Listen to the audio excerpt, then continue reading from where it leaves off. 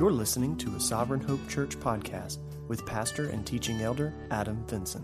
All right, if you have your Bibles, go ahead and open up to the book of Hebrews. Hebrews chapter 1.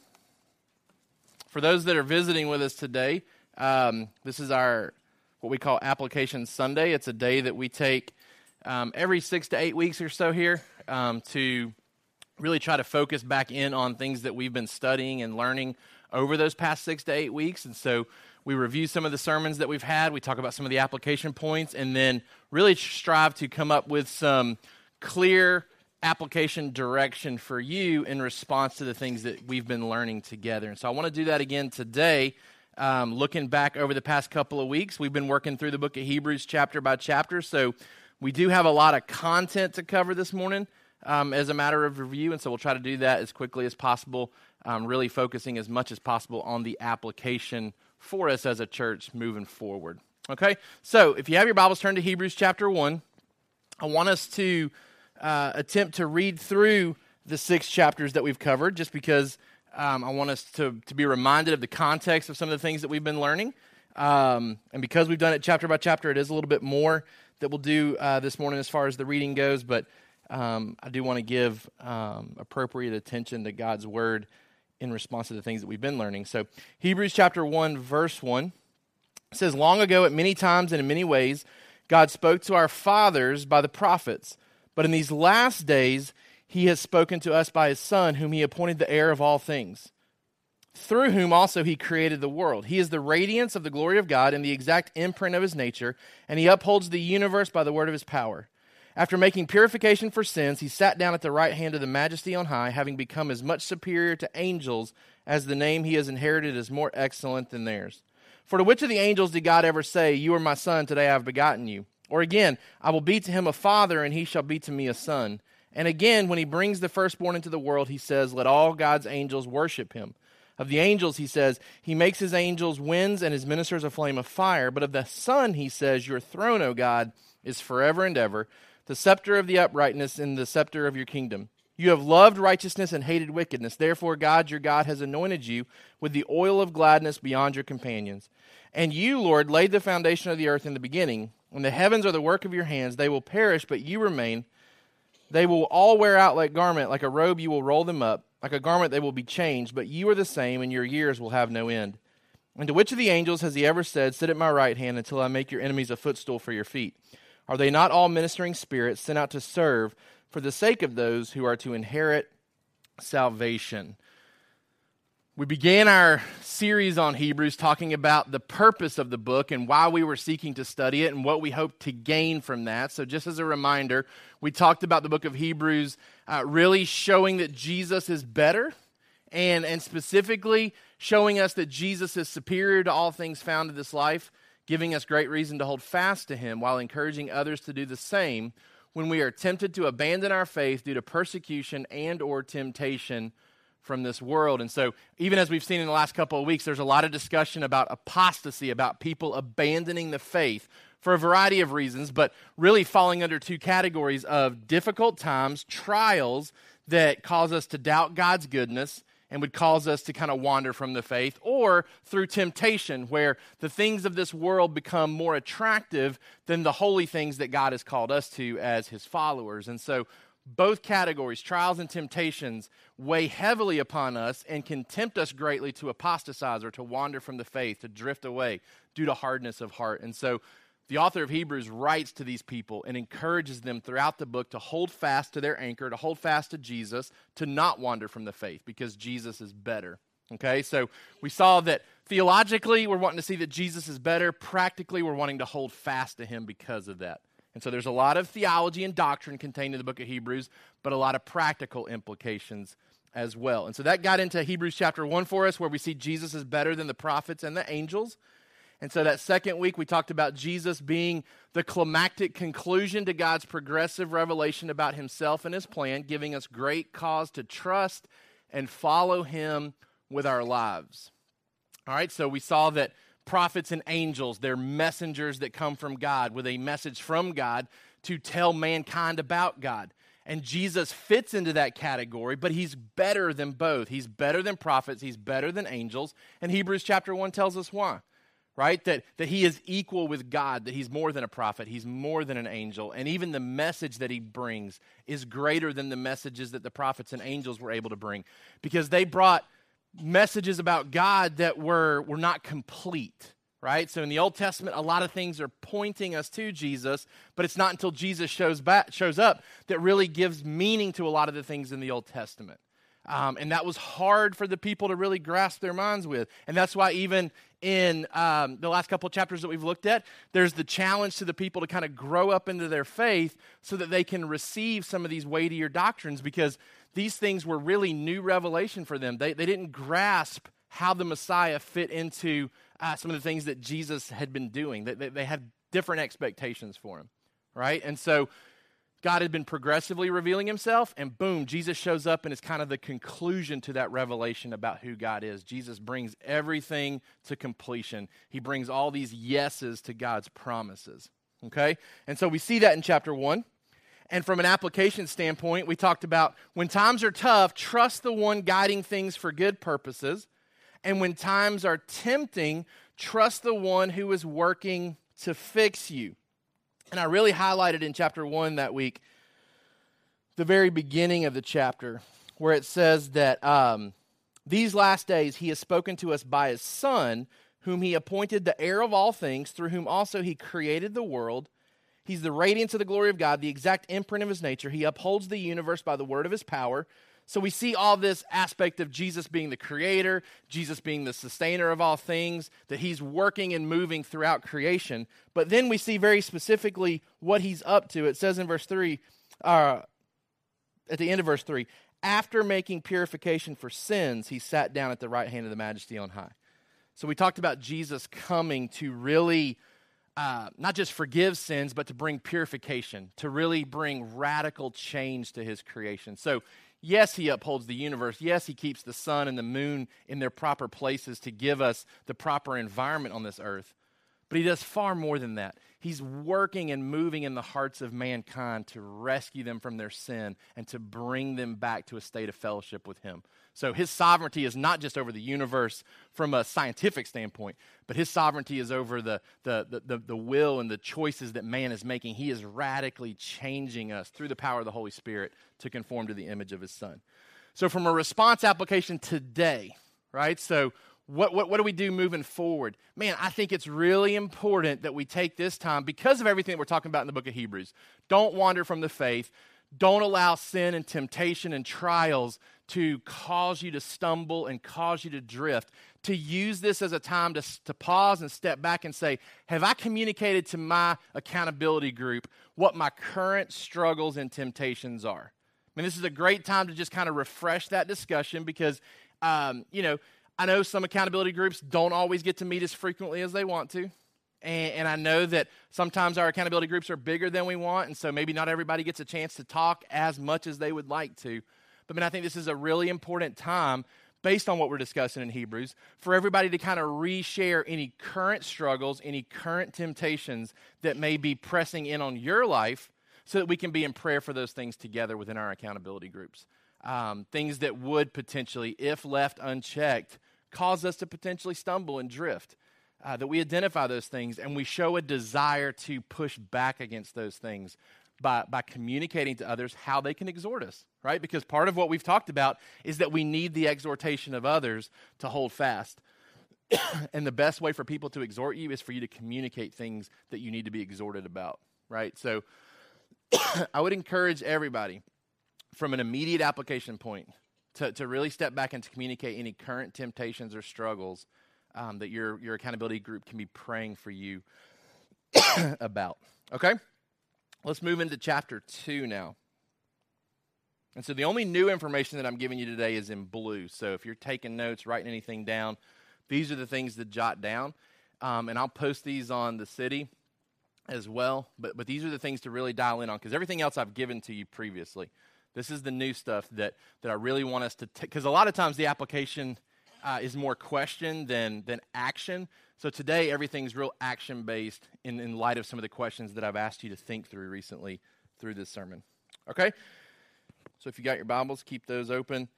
Hebrews chapter 2. Therefore, we must pay much closer attention to what we have heard, lest we drift away from it. For since the message declared by angels proved to be reliable, and every transgression or disobedience received a just retribution, how shall we escape if we neglect such a great salvation? It was declared at first by the Lord, and it was attested to us by those who heard, while God also bore witness by signs and wonders and various miracles and by gifts of the Holy Spirit distributed according to his will. For it was not angels that God subjected the world to come, of which we are speaking. It has been testified somewhere, what is man that you were mindful of him, or the Son of Man that you care for him? You made him for a little while lower than the angels. You have crowned him with glory and honor, putting everything in subjection under his feet. Now in putting everything in subjection to him, he left nothing outside his control. At present, we do not yet see everything in subjection to him, but we see him who for a little while was made lower than the angels, namely Jesus, crowned with glory and honor because of the suffering of death, so that by the grace of God he might taste death for everyone. For it was fitting that he, for whom and by whom all things exist, in bringing many sons to glory, should make the founder of their salvation perfect through suffering. For he who sanctifies and those who are sanctified all have one source. That is why he is not ashamed to call them brothers, saying, I will tell of your name to my brothers. In the midst of the congregation I will sing your praises. And again, I will put my trust in him. And again, behold, I and the children of God has given me. Therefore, since the children share in flesh and blood, he himself likewise partook of the same things, that through death he might destroy the one who has the power of death, that is the devil, and deliver all those who through fear of death were subject to lifelong slavery. For surely it is not angels that he helps, but he helps the offspring of Abraham. Therefore, he had to be made like his brothers in every respect, so that he might become a merciful and faithful high priest in the service of God, to make propitiation for the sins of the people. For because he himself has suffered when tempted, he is able to help those who are being tempted. Hebrews chapter 2, we talked about rather than neglecting our salvation and drifting from the faith, we must glorify God with our lives based on his word, which is our purpose for existence, by seeking the all-sufficient help of Jesus. And so we talked about the need to really dial into the things that God is teaching us and saying to us, because the message of Jesus is far greater than the messages that came previously through prophets and angels. And if there was judgment for mankind not responding to those messages, how much greater would the judgment be to not respond to the message of Jesus, right? And then we said that it was really important to see that God has given each of us different lives, different circumstances, but it's our job to glorify him with whatever life he has chosen to give us. Because it says, for whom and by whom all things exist, in bringing many sons to glory, should make the foundation of their salvation perfect through suffering. Talked about the idea there that week of how we were created to give God glory. We moved away from that purpose through sin, so God is now saving us and sanctifying us back to that position where we can give him glory. And it's our job to do that with whatever life he gives us, whether he's blessed us with a ton of money or whether he's blessed us with no money, right? And we use the analogy of the Clemson head coach who's a believer, who has multiple houses and millions of dollars that come in every year, versus the guy who's in Thailand ministering to people with leprosy. Right? Both are believers, both are children of God, and both have been given very different lifestyles to glorify God with. And honestly, Paul would say neither one is better, right? Because he says, I've learned to be content whether I have a lot or whether I have a little. I've learned to be content with whatever God's given me, and I'm going to give him glory in the midst of those situations, right? And so that's what kind of the focus was of chapter 2, that we need to pay attention to God through his word, and not drift, not neglect our salvation, not drift, but glorify him with our lives. That we want to seek to know him and obey him through our own personal study, through the public reading and teaching of Scripture in the local church. And again, the whole purpose of our increasing in our knowledge and understanding is not to become smart theologians. It's to not drift away from the faith. And we talked about that more even in the last couple of weeks, and so we'll get there as we rehash some of this stuff. But again, our assurance and our confidence in remaining faithful till the end is tied to our knowledge and understanding of God's promises. The more we know, the more confident we are in our salvation, the more confident we are in persevering until the very end. All right? So the application from that week, is your time in the Word proportional to your desire to not drift? Is your fight against temptation proportional to your desire to bring God glory? Right? So if my life is supposed to bring God glory, obviously when I'm falling into sin, that's not bringing him glory, right? So I fight against sin, I fight against temptation so that my life is a reflection of his glory. I fight to be in the Word. I fight to be in the Word so that I don't drift from holding tight to Jesus when trials and difficulties come. Okay, so our time in the Word and our fight against temptation needs to be proportional to what we would verbally say about not wanting to drift or not wanting to have our lives fail to give God glory. Okay, keep that in mind because the next 3 sermons are leading to our next big response application for today. All right, so that brings us into Hebrews chapter 3, where we talked about the dangers of hardening our heart like the children of Israel did. So if you've got your Bibles open, flip to Hebrews chapter 3, and it says, "Therefore, holy brothers, you who share in a heavenly calling, consider Jesus, the apostle and high priest of our confession, who was faithful to him who appointed him, just as Moses also was faithful in all of God's house. For Jesus has been counted worthy of more glory than Moses, as much more glory as the builder of a house has more honor than the house itself. For every house is built by someone, but the builder of all things is God. Now Moses was faithful in all God's house as a servant to testify to the things that were to be spoken later. But Christ is faithful over God's house as a son, and we are his house, if indeed we hold fast our confidence and our boasting in our hope. Therefore, as the Holy Spirit says, today if you hear his voice, do not harden your hearts as in the rebellion on the day of testing in the wilderness, where your fathers put me to the test and saw my works for 40 years. Therefore I was provoked with that generation and said, they always go astray in their heart. They have not known my ways. As I swore in my wrath, they shall not enter my rest. Take care, brothers, lest there be in any of you an evil, unbelieving heart, leading you to fall away from the living God. But exhort one another every day, as long as it's called today, that none of you may be hardened by the deceitfulness of sin. For we have come to share in Christ, if indeed we hold our original confidence firm to the end. As it is said, today if you hear his voice, do not harden your hearts as in the rebellion. For who were those who heard and yet rebelled? Was it not all those who left Egypt led by Moses? And with whom was he provoked for 40 years? Was it not with those who sinned, whose bodies fell in the wilderness? And to whom did he swear that they would not enter his rest, but to those who were disobedient? So we see that they were unable to enter because of unbelief. And so that week we talked about how we must avoid Israel's mistake of letting our hearts grow hard to God's word by seeking to increase our trust and obedience for him with the help of others in our life who share the same goals. Right? And so the author is just kind of reminding us, he's like, man, look at what all the Israelites experienced.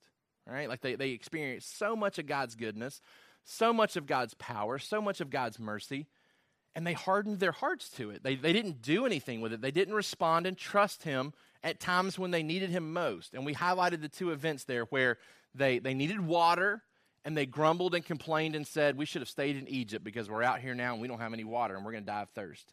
And God miraculously provided water. Then we talked about how they were at the brink of going into the promised land and conquering it, and they doubted God's provision in that, man, the people in there are really big and they're really strong and they're really powerful. We won't be able to defeat them, is what the 10 spies told them. And God says, man, why aren't you trusting me after all the things that you've seen me do? I've delivered you from the Egyptians. I've delivered you from a great army already. And they doubted him, and they hardened their hearts, and they didn't yield to the things that they knew to be true.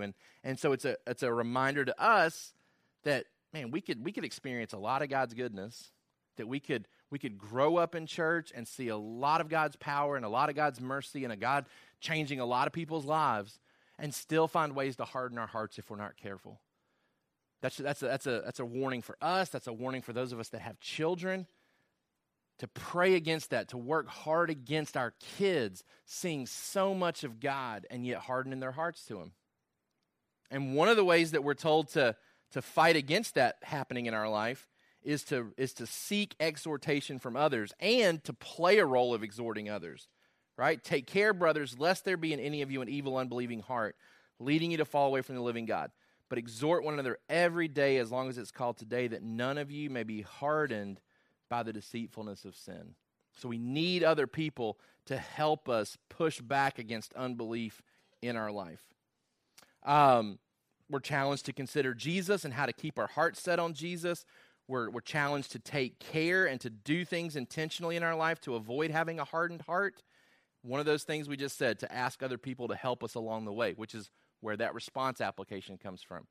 Share your struggles, share your temptations with your accountability group so that people can do this for you.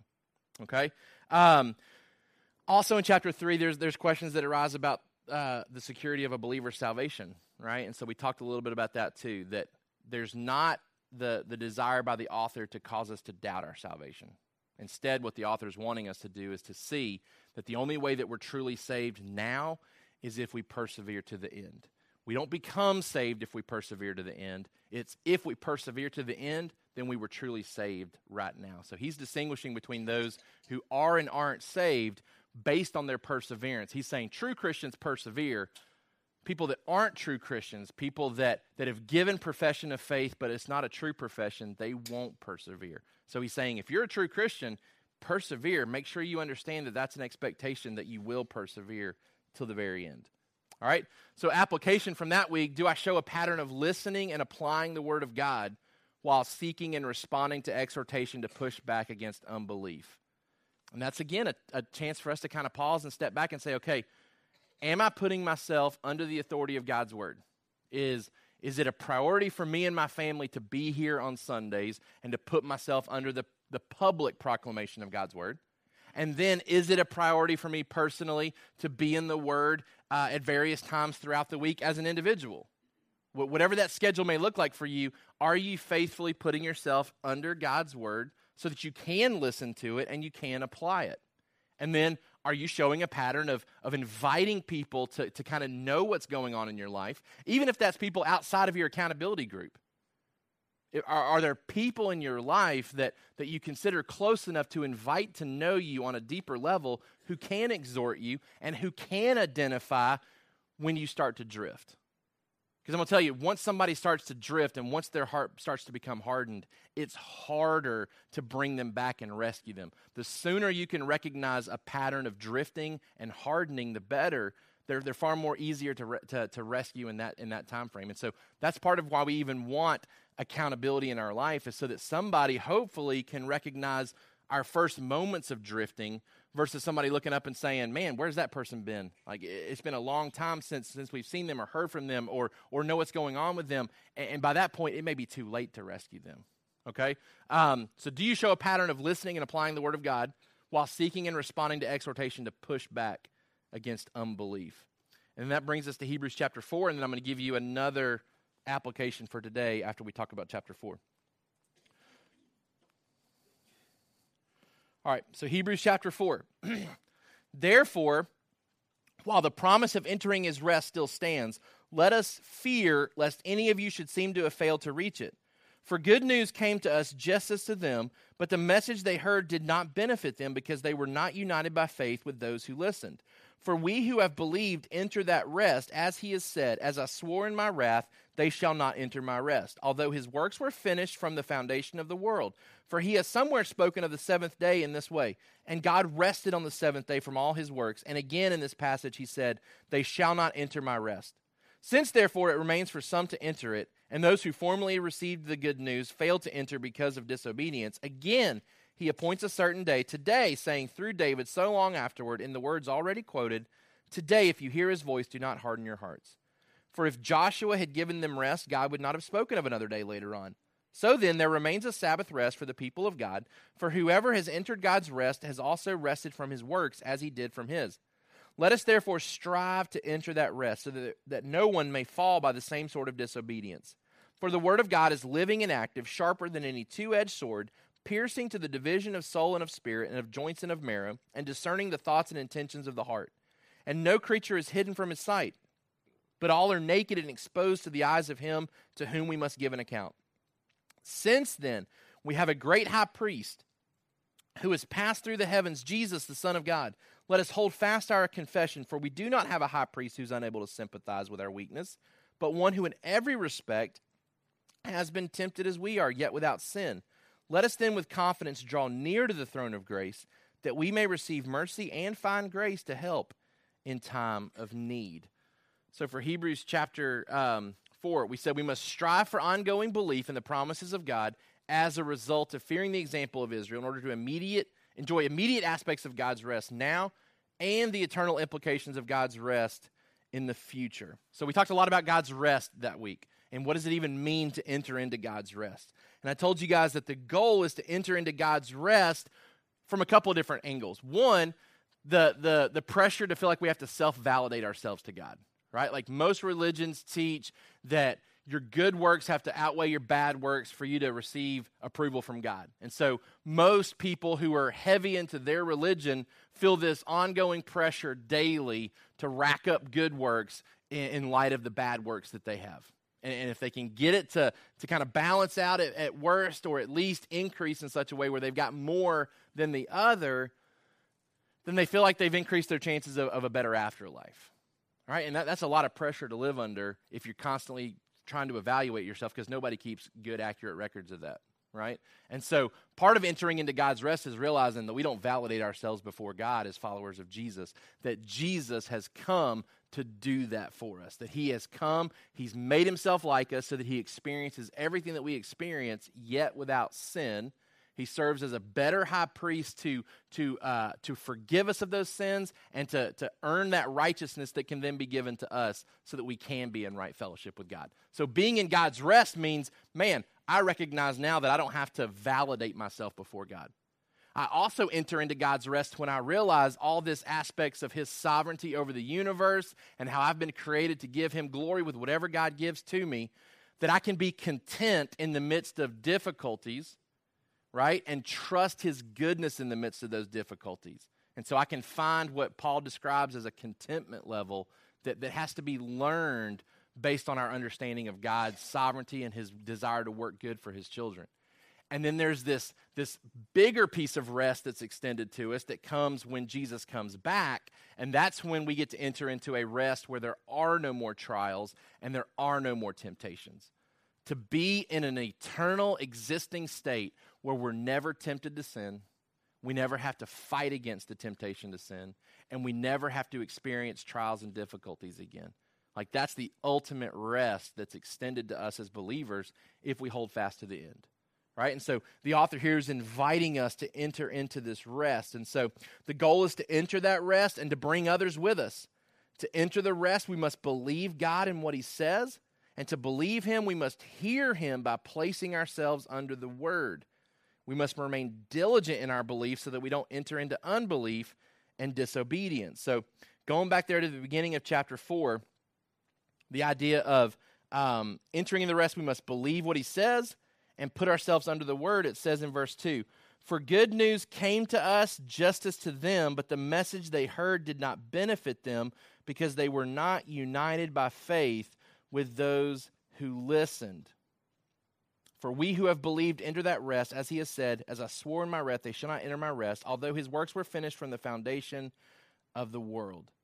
All right, so the idea there again is the children of Israel heard all the same things. They just didn't respond in faith to it. So we as believers, we need to put ourselves in position to hear the message of God, to hear the promises of God, but to handle it differently than they did, to actually respond to it in faith. All right? So from an application standpoint, what evidence is there in your life that a fear of unbelief is leading you to strive daily so you do not fall when trials and temptations come? All right? And so what we're saying here is that, man, if you're not careful, you fall into unbelief and you fall away from the faith when trials and temptations come. And so I challenged us to think of it like a surgeon who over-prepares for the heart surgery through all of the studies leading up to the heart surgery. Right? They work very hard. They work very hard to know how to respond when that difficult situation comes. They know exactly how to respond in it. Right? And so what we want to do is we want to adequately prepare so that when trials and temptations come our way, man, we're ready to hold fast. We're ready to hold fast to Jesus and not wander or drift. All right? So think of it in terms of, you may not have difficulties right now. You may not have a lot of trials right now. You may not have a lot of temptation right now. But those things will come, and the better prepared we are for those things, the more likely we are to be successful in those times. All right? And so, response application. First one again, communicate your current struggles, your current temptations to your accountability group so they can properly exhort you. And then number 2, this is a great opportunity for us to pause and step back and say, am I content with my current plan for being in the Word. Right? So I've been very careful ever since we planted the church that I steer clear of telling you the only way to be obedient to God is to do your quiet time or your personal study like this. Right? Like we've never told you that the Bible ever mandates what that's supposed to look like, how long that's supposed to look like, nothing like that. Right? What I've always challenged you is to be in God's Word in a way that is maturing you regularly. Okay? Now, I believe that we have far more advantage than the people who were originally hearing a lot of these things. We just have a lot more advantages, right? Like we've mentioned even recently, they didn't even have a copy of the Bible to take around with them to their workplace and to look at on breaks, right? Like they didn't have it. A lot of it was committed to memory and just oral traditions of being passed down verbally. We have copies. We have copies of it in a language that we can understand. Right? We have access to so many resources to know God's Word that increases the expectation for what that looks like in our life, I think. Right? Even when we talk about, I was thinking about this morning, as we get into chapter 7 next week, the whole idea of Jesus being a better priest than Melchizedek. So some of us may look at that and say, that doesn't seem like the deeper doctrines, but keep in mind, it was absolutely a deeper doctrine for them coming out of the Old Testament understanding of the Messiah, right? I think even what's considered basic doctrine and deeper doctrine probably is different for us than it would have been for the Hebrews that were reading this originally, because we have so much advantage about knowing who Jesus is because we have the whole New Testament written. Right? They didn't have the whole New Testament written when they were reading the book of Hebrews for the very first time. All right? So it's a great opportunity for us to all step back and say, okay, weekly, what does it look like for me to be in God's Word? Is that proportional to my desire to not drift, to not grow hard, to not wander from the faith? And for us to say, okay, I'm not content with what that looks like right now. I need to make some changes. Maybe I need to be in God's Word more, or maybe I want to go deeper into God's Word in the time that I am in God's Word. But it's a time for all of us to pause and say, what does it look like for me to be in God's Word right now as an individual Christian, and am I good with that? And obviously all of us would say, man, I'd love to be in God's Word more. I'd love to know more about God. But realistically, with your schedule, with things that are going on in your life, is it at a good place right now? Or have you wandered away and kind of drifted away from prioritizing God's Word in your life? And is this a great time for you to re-examine that and make some appropriate changes? Okay? We're going to continue throughout this book to talk about the need for God's Word to be changing our life. The only way it changes our life is if we're putting ourselves under it. What does that look like in your life right now? And do any changes need to be made? All right? That brings us into Hebrews chapter 5. And this is where the author really shows us that Jesus is a better high priest than any priest that came before him. It says, for every high priest chosen from among men is appointed to act on behalf of men in relation to God, to offer gifts and sacrifices for sins. He can deal gently with the ignorant and wayward, since he himself is beset with weakness. Because of this, he is obligated to offer sacrifice for his own sins, just as he does for those of the people. And no one takes this honor for himself, but only when called by God, just as Aaron was. So also Christ did not exalt himself to be made a high priest, but was appointed by him who said to him, you are my son, today I have begotten you. As he says also in another place, you are a priest forever after the order of Melchizedek. In the days of his flesh, Jesus offered up prayers and supplications with loud cries and tears to him who was able to save him from death. And he was heard because of his reverence. Although he was a son, he learned obedience through what he suffered. And being made perfect, he became the source of eternal salvation to all who obey him, being designated by God a high priest after the order of Melchizedek. About this we have much to say, and it's hard to explain since you have become dull of hearing.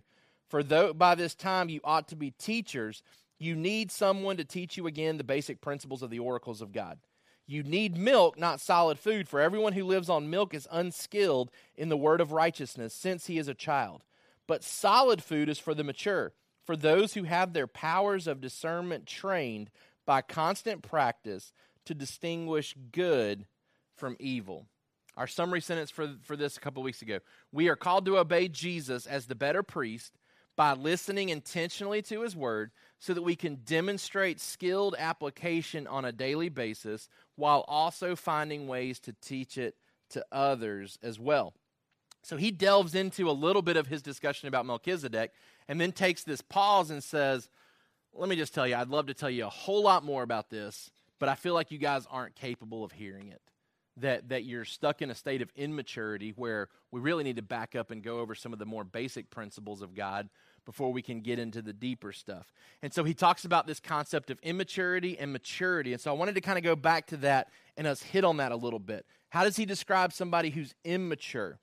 Well, he describes them as somebody who is dull in hearing, who there's a lack of application in their life, poor decision-making in daily affairs, and they're unable to teach. I mean, those are the things that he highlights just right here in this passage. He says, it's hard to explain since you've become dull of hearing, for though by this time you ought to be teachers, you need someone to teach you again. So they're certainly dull of hearing. They're unable to teach other people stuff that they should be able to teach them. You need milk, not solid food, for everyone who lives on milk is unskilled in the word of righteousness since he is a child. Then he describes maturity, and he describes it in the way that they are trained to discern good from evil. So from an immaturity standpoint, what does it look like to be an immature Christian? Well, it's somebody who is dull in their hearing of God's word, meaning that they hear it maybe frequently, but they're not very faithful to do much with it, which leads kind of into that second description. There's a lack of application with God's word, and there's poor decision-making in daily affairs. Right? So what he's highlighting here as a state of maturity is it's an ability for somebody to live outside of this church context on a Sunday, Monday morning, throughout the week. It's somebody who lives on a daily basis through the lens of God's word. Like my decision making, the way that I spend my time, the way that I spend my money, the way that I use my resources. All those things are flowing out of an understanding of what God's word has to say about those things. Right? To me, a great picture of spiritual maturity is the qualifications listed for a deacon. Because these aren't meant to be superior Christians where there's only a few of them in the church. What he describes when he describes the qualifications of a deacon, man, this is somebody who is maturing in their faith. Somebody who can help pull other people towards maturity. Because there's nothing real radical that's listed there in the descriptions of a deacon. It's all fruits of the Holy Spirit. Things that should be demonstrated in the life of each believer. It's somebody who's showing hospitality, who's not controlled by the things of this world, but instead controlled by the Holy Spirit. These are things that should be aspirations for all people within the church. It's why even when we talked about our goals and God raising up additional leadership within our church, the challenge for you is to read through that description of what it means to be a deacon within the church and to identify areas where you're immature and to seek to grow in those areas. Because that's what it looks like to be a maturing Christian. He says an immature Christian is somebody who's hearing the word, but not really doing anything with it. And because they're not doing anything with it, they leave church on Sunday and they go to work on Monday morning and they make poor decisions that aren't filtered through God's word. They're immature in their behavior according to 1 Corinthians 3, 1 through 2. Remember we talked about that passage in regards to milk as well? And those were guys and girls who were basically not doing the same thing. They were not listening and applying God's word, and it was affecting their behavior. So it's not just that immaturity means that you don't have the knowledge and the wisdom about God's word. It's also that you don't have the behavior to line up with what God's word says, what it looks like to conform to the image of Jesus. Right? So immaturity is dull in hearing, lack of application, poor decision-making in daily affairs, immaturity in behavior, unable to teach other people some of the basic things about God. And again, there's no expectation that everybody in the church should be able to formally teach doctrine or theology or the things about God. What we're talking about is that everybody that's a maturing Christian ought to be able to sit down with somebody and have meaningful conversation where they are passing on truths about the basic principles of what it means to follow Jesus. That there's some basic things that we ought to be able to talk fluently about, to be able to instruct and guide and answer questions to somebody that may be inquisitive about some of those things. So what maturity looks like, it means understanding the basics, applying the basics, intentionally responding to teaching, and then showing wisdom in daily decisions. right? Showing the ability to discern good from evil is what he talks about. Being skilled in righteousness is what he talks about. That's his description of maturity. It's somebody who leaves church and throughout the week, man, they look like somebody who knows what God's word says based on how they are living their life, how they're responding to trials, how they're responding to temptations, right? How they're pushing back and fighting against some things that are the works of the flesh. Maturity looks like somebody who is growing in those areas. Immaturity looks like somebody who is content to stay where they are in those areas. All right? So from an application standpoint, I said, what areas do you feel immature in with a need for reteaching? And what areas do you feel skilled in with the ability to teach others? So from a response application for today, we talked about 10 doctrines or 10 topics that we just kind of identified and said, okay, based on where we live in time, post a lot of the New Testament writings, we feel like as elders that these are some things that we would want everybody in this church who is a maturing Christian to be able to have meaningful conversation about, right? Not to lead a 4-week study on the topic of justification, but to know the definition of justification, because the Bible uses that word, right? And so if we're going to be faithful with God's word, we need to know the definition of some of those big words, right? To know what they mean, to be able to share that with an unbeliever, to share that with a new believer. So from a response application, I want you to look back through that list to identify which of these topics you could not speak confidently about and to plan a course of study to change that. And again, I'm not telling you that you need to study the topic of justification for the next 10 weeks because you're going to have to give a 5-week study on it later down the road. I'm just saying that we ought to be at a point, because most of us have grown up in church for a long period of time, and most of us have heard countless sermons, that we ought to be able to sit down and have coffee and somebody read a verse that mentions the word justification and say, man, what does the word justification mean? And for you to be able to expound upon that. For you to be able to explain, what does the biblical concept of justification mean? Because it's the gospel, right? It's the gospel. Our kids need to know what justification means. They need to know that they never will have to validate themselves before God.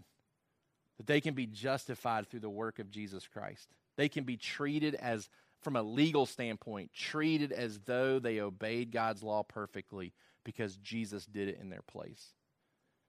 We ought to be able to talk about the role of good works, because most people that are coming to Christ are coming from some type of system where good works have been abused, where they've been told you have to be good for God to love you.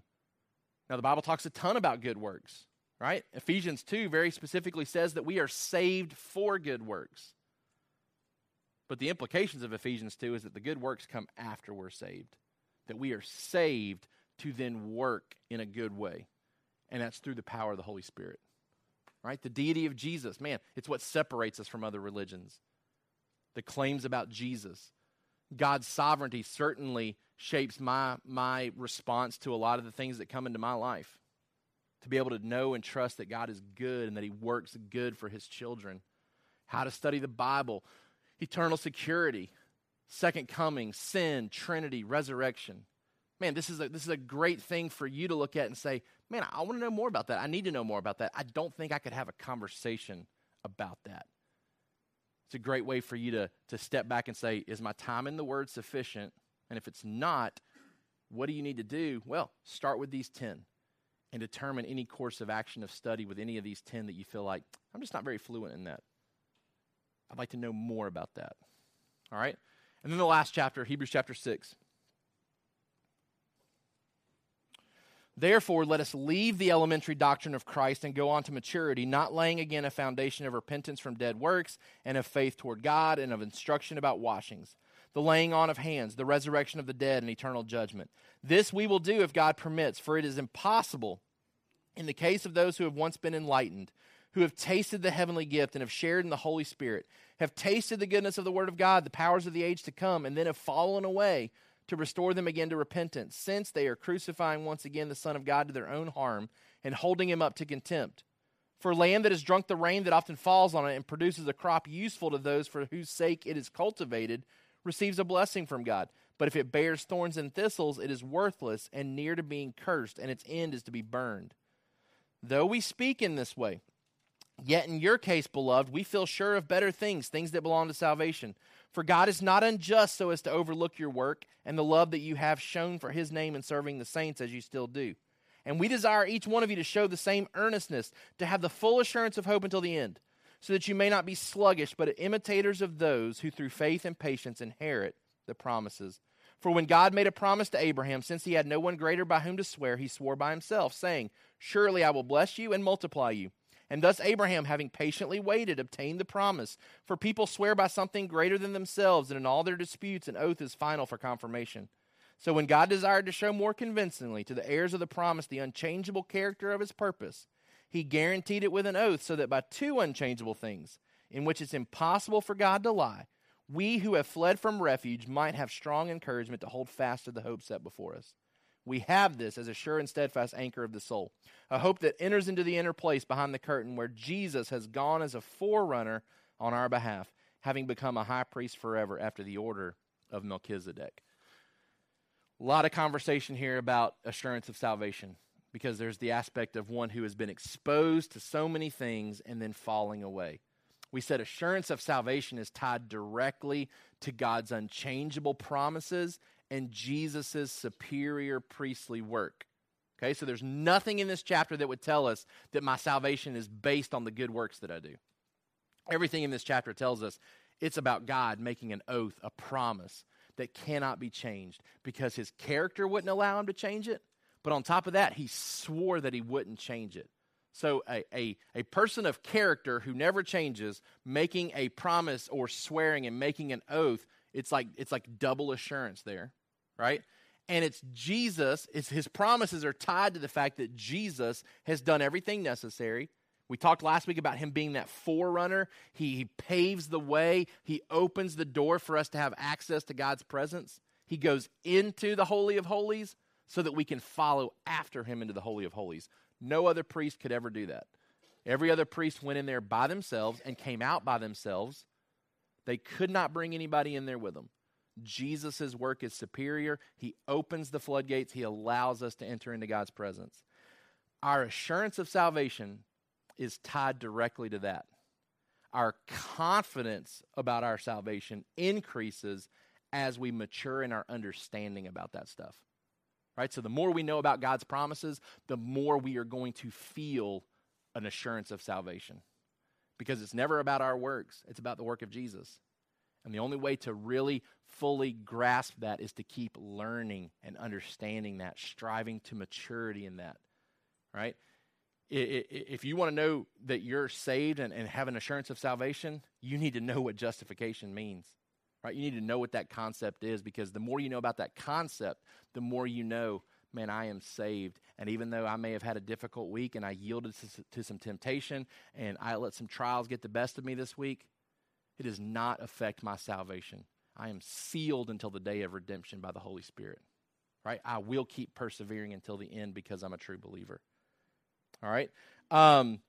So what's being highlighted here in this chapter are people that look like Christians, claim to be Christians, but end up showing themselves to not be Christians. Much like the Israelites in the wilderness, much like the different soils in the parable that Jesus tells about seed falling on various types of heart soil.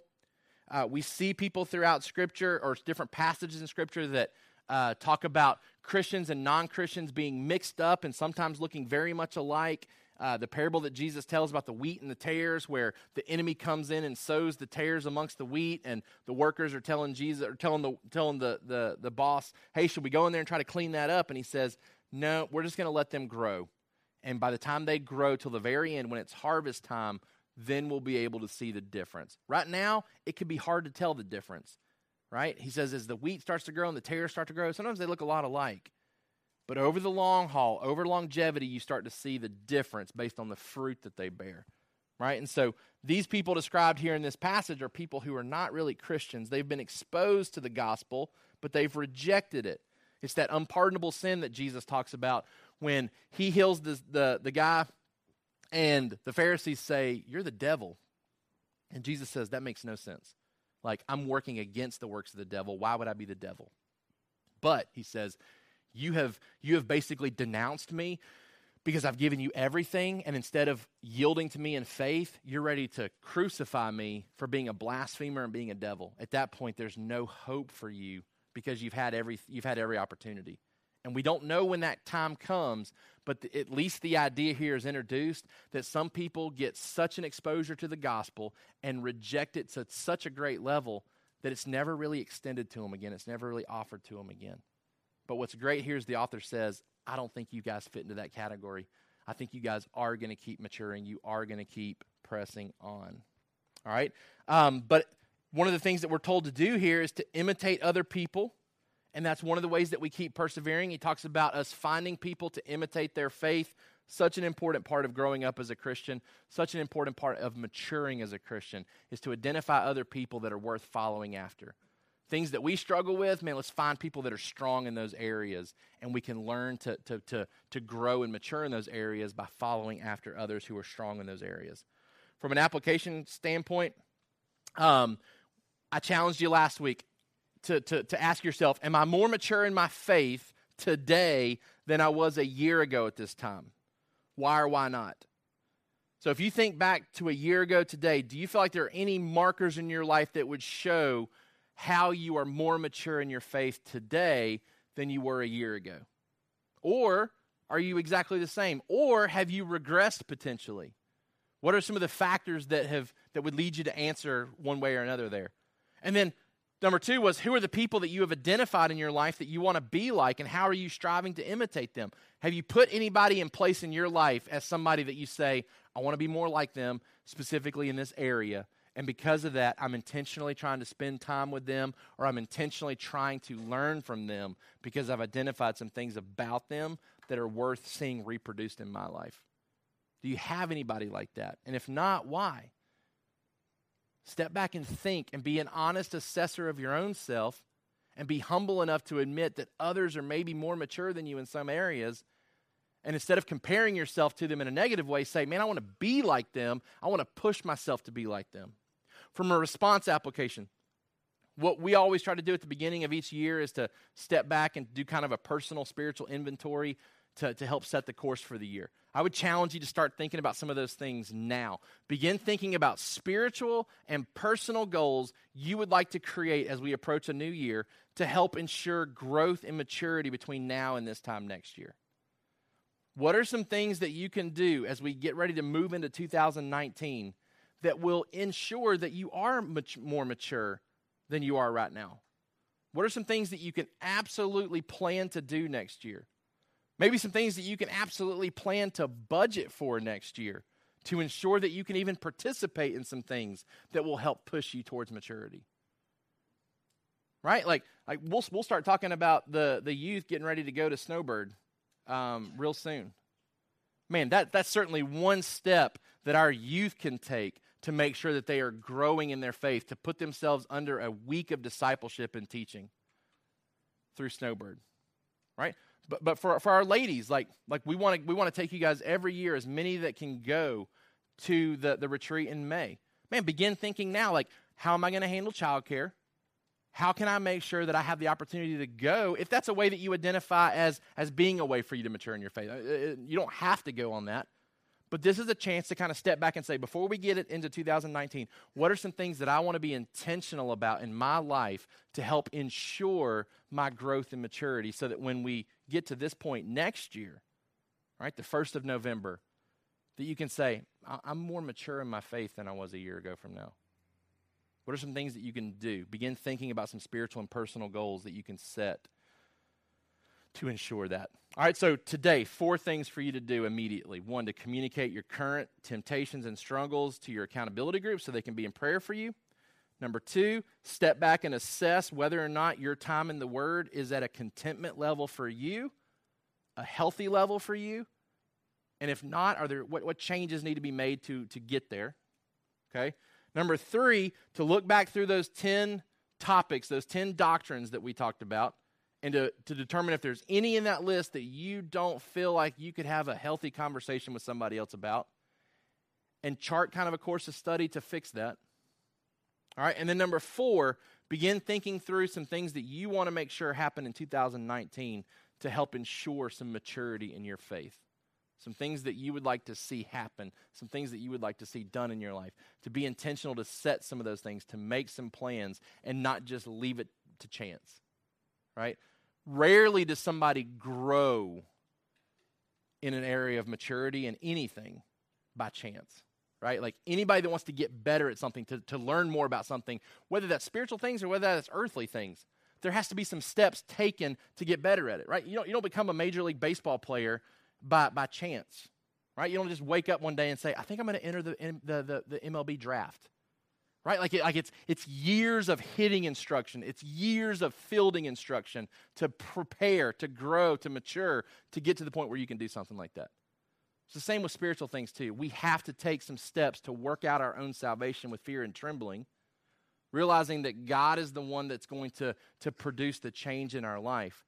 But we have to put ourselves in position to experience that change. So what are some things that we can do as we get ready to head into the new year? All right. That's where we've been the last 6 weeks in Hebrews. Real quick before we enter into our time of communion and then we enter into a time of eating lunch together, what we want to start doing moving forward, coming out of that discussion of the 5-year goals, the 5-year review that we did, is to kind of quickly go back over those things and then to make any changes to the right side of the board to give you an update on ways that you participate in helping us see that vision carried out here at Sovereign Hope. Okay, so I want to touch on a couple of those things real quickly, and we're going to change 3 of the things on the right side of the board so that we can continue to move towards fulfilling that vision that's on the left side, okay? So first goal that we set, first vision piece that we have there is to develop an active presence in our community.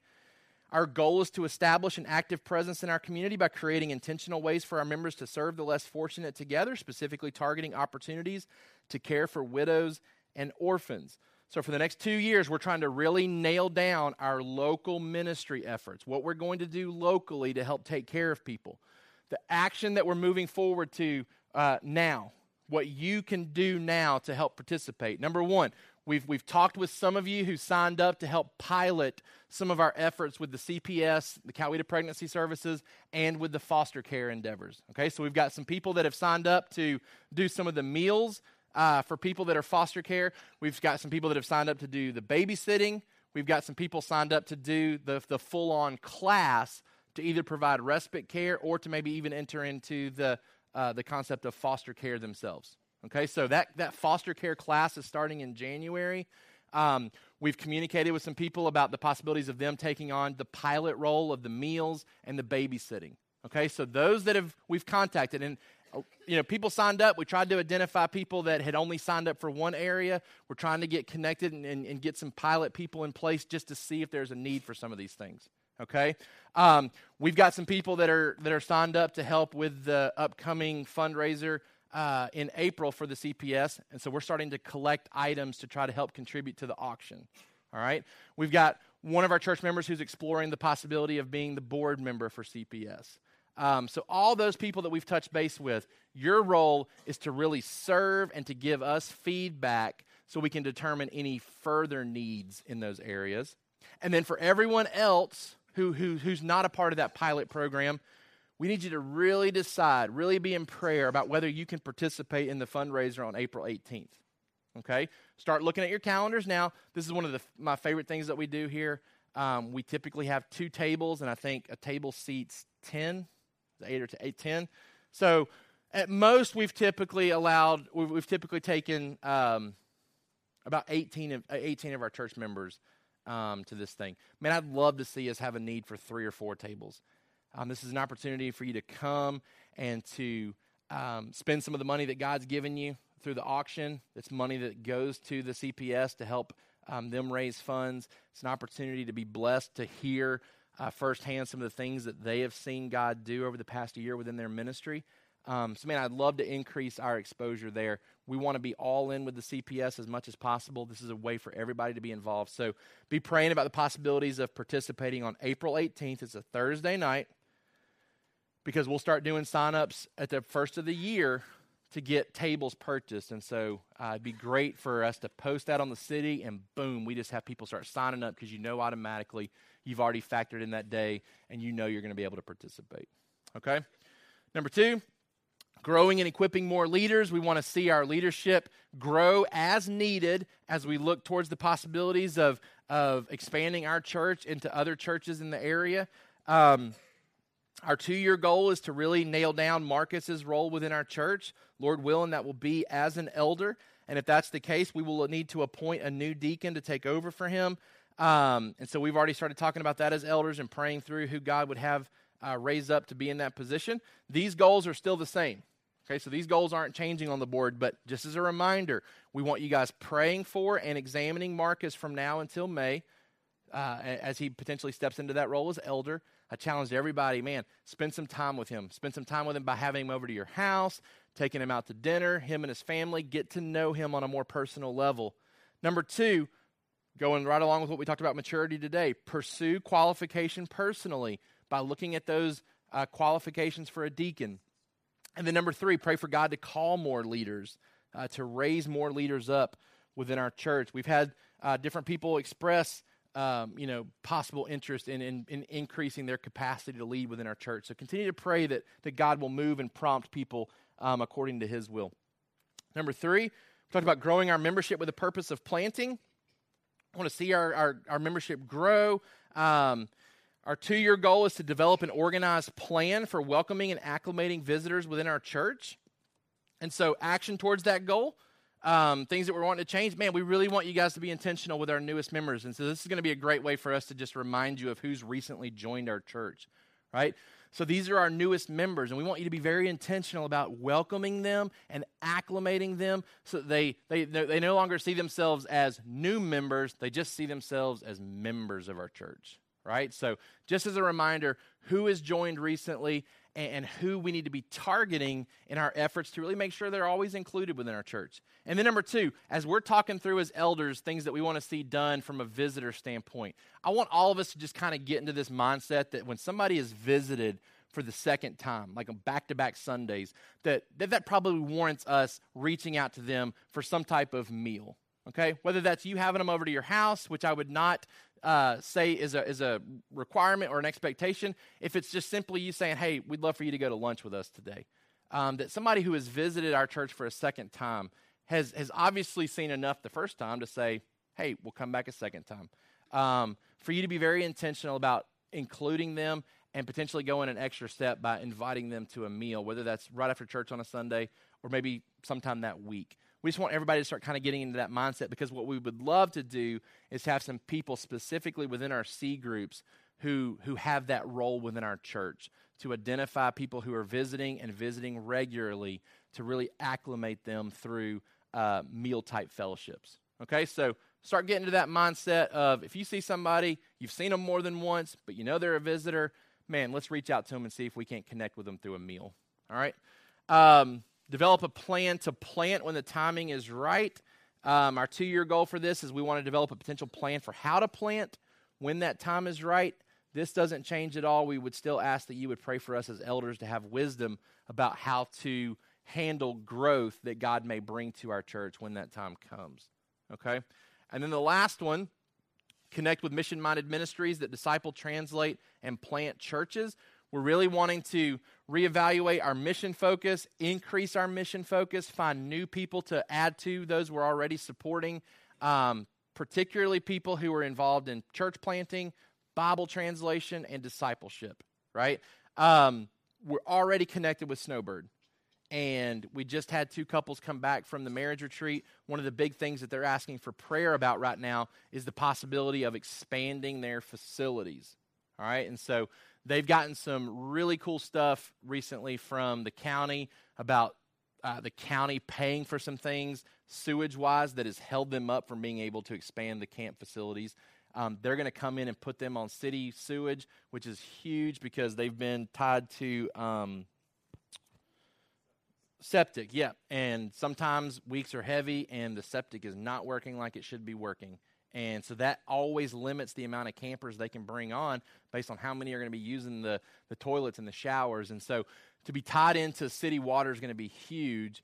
and they're exploring the possibilities of being able to increase some of that in the near future, even looking at having like a middle school section of the campus and a high school section of the campus, bringing in some temporary stuff for even next summer and the next couple of summers to add to the people that they're already having on camp. So let's be intentional to pray for the ministry that we're definitely connected with right now, with Snowbird, and to particularly pray for something that they've mentioned at both these marriage retreats, because both couples expressed that this was mentioned as kind of a point of prayer. So let's be praying for them about that possible expansion for them. And then number two, pray for clarity on missionaries for us to support moving forward as a church.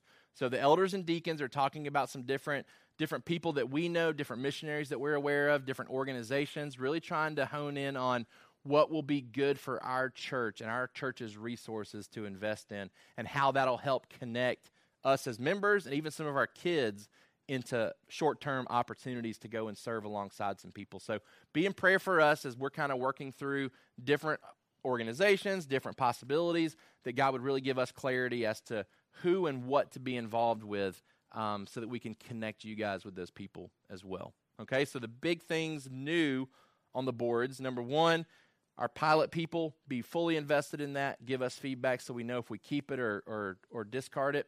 Everybody else, be praying about whether you can participate on April 18th for the fundraiser. The third one, to get into the mindset of second-time visitors, connect with them through a meal, right? And then also making sure that our new members feel absolutely welcomed and a part of our group moving forward. And then the last one, for us to add Snowbird's possible expansion to our prayer list personally, and then to continue to pray that God would give clarity for future missionaries that we might support as well. Okay? Any questions about any of that stuff? All right. We're going to, as we always do for our application Sundays, enter into a time of partaking communion together. So 1 Corinthians chapter 11 is the passage that we typically go to for instructions about that. Man, this connects so greatly with what we've been talking about in the book of Hebrews. Us partaking of the Lord's Supper today is a public demonstration, a public proclamation that we are continuing to hold fast to our anchor, Jesus Christ. That we are continuing to submit in faith to the work of Jesus for our salvation. Right? That by partaking of the bread and the blood, we are saying, man, it's not about my good works. It's about what Jesus has accomplished. That those two elements back there represent the high priestly work of Christ. That he made himself like us, tempted as we are, tempted without sin. As we partake of that bread this morning, I want you to be reminded of that the bread that we eat represents the body of Jesus, the perfect life of Jesus. He was made like us, tempted as we are, yet without sin. And that when we dip it into the grape juice, it represents the blood of Christ that was shed because we were tempted like Jesus, yet with sin, right? And we need to be forgiven of our sins. And he comes to be the high priestly, he comes to demonstrate that high priestly work. He doesn't offer sacrifices for his sins like all the other priests had to do. He offers himself as a sacrifice for the people that he represents. And so 1 Corinthians chapter 11,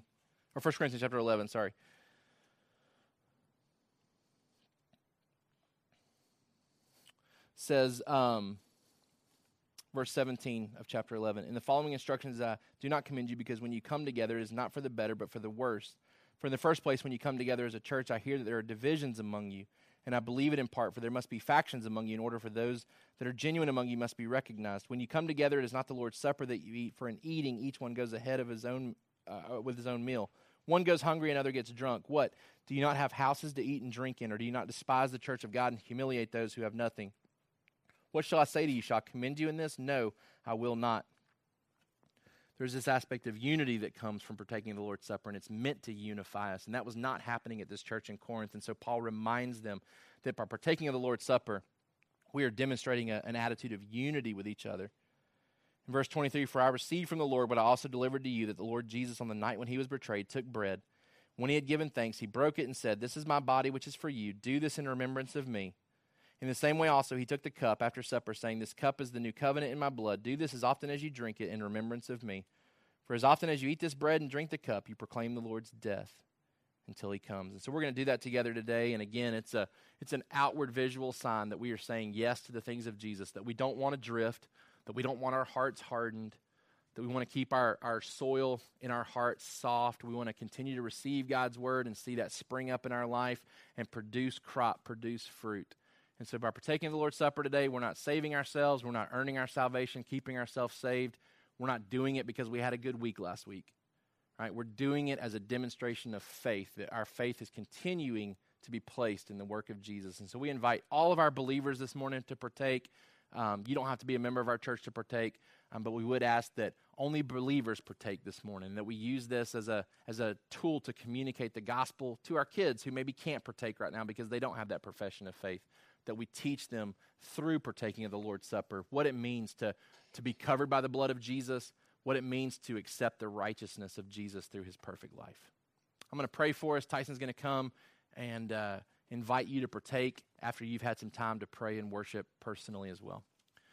God, we love you and we thank you for today. We thank you for the chance to review, for the chance to be reminded.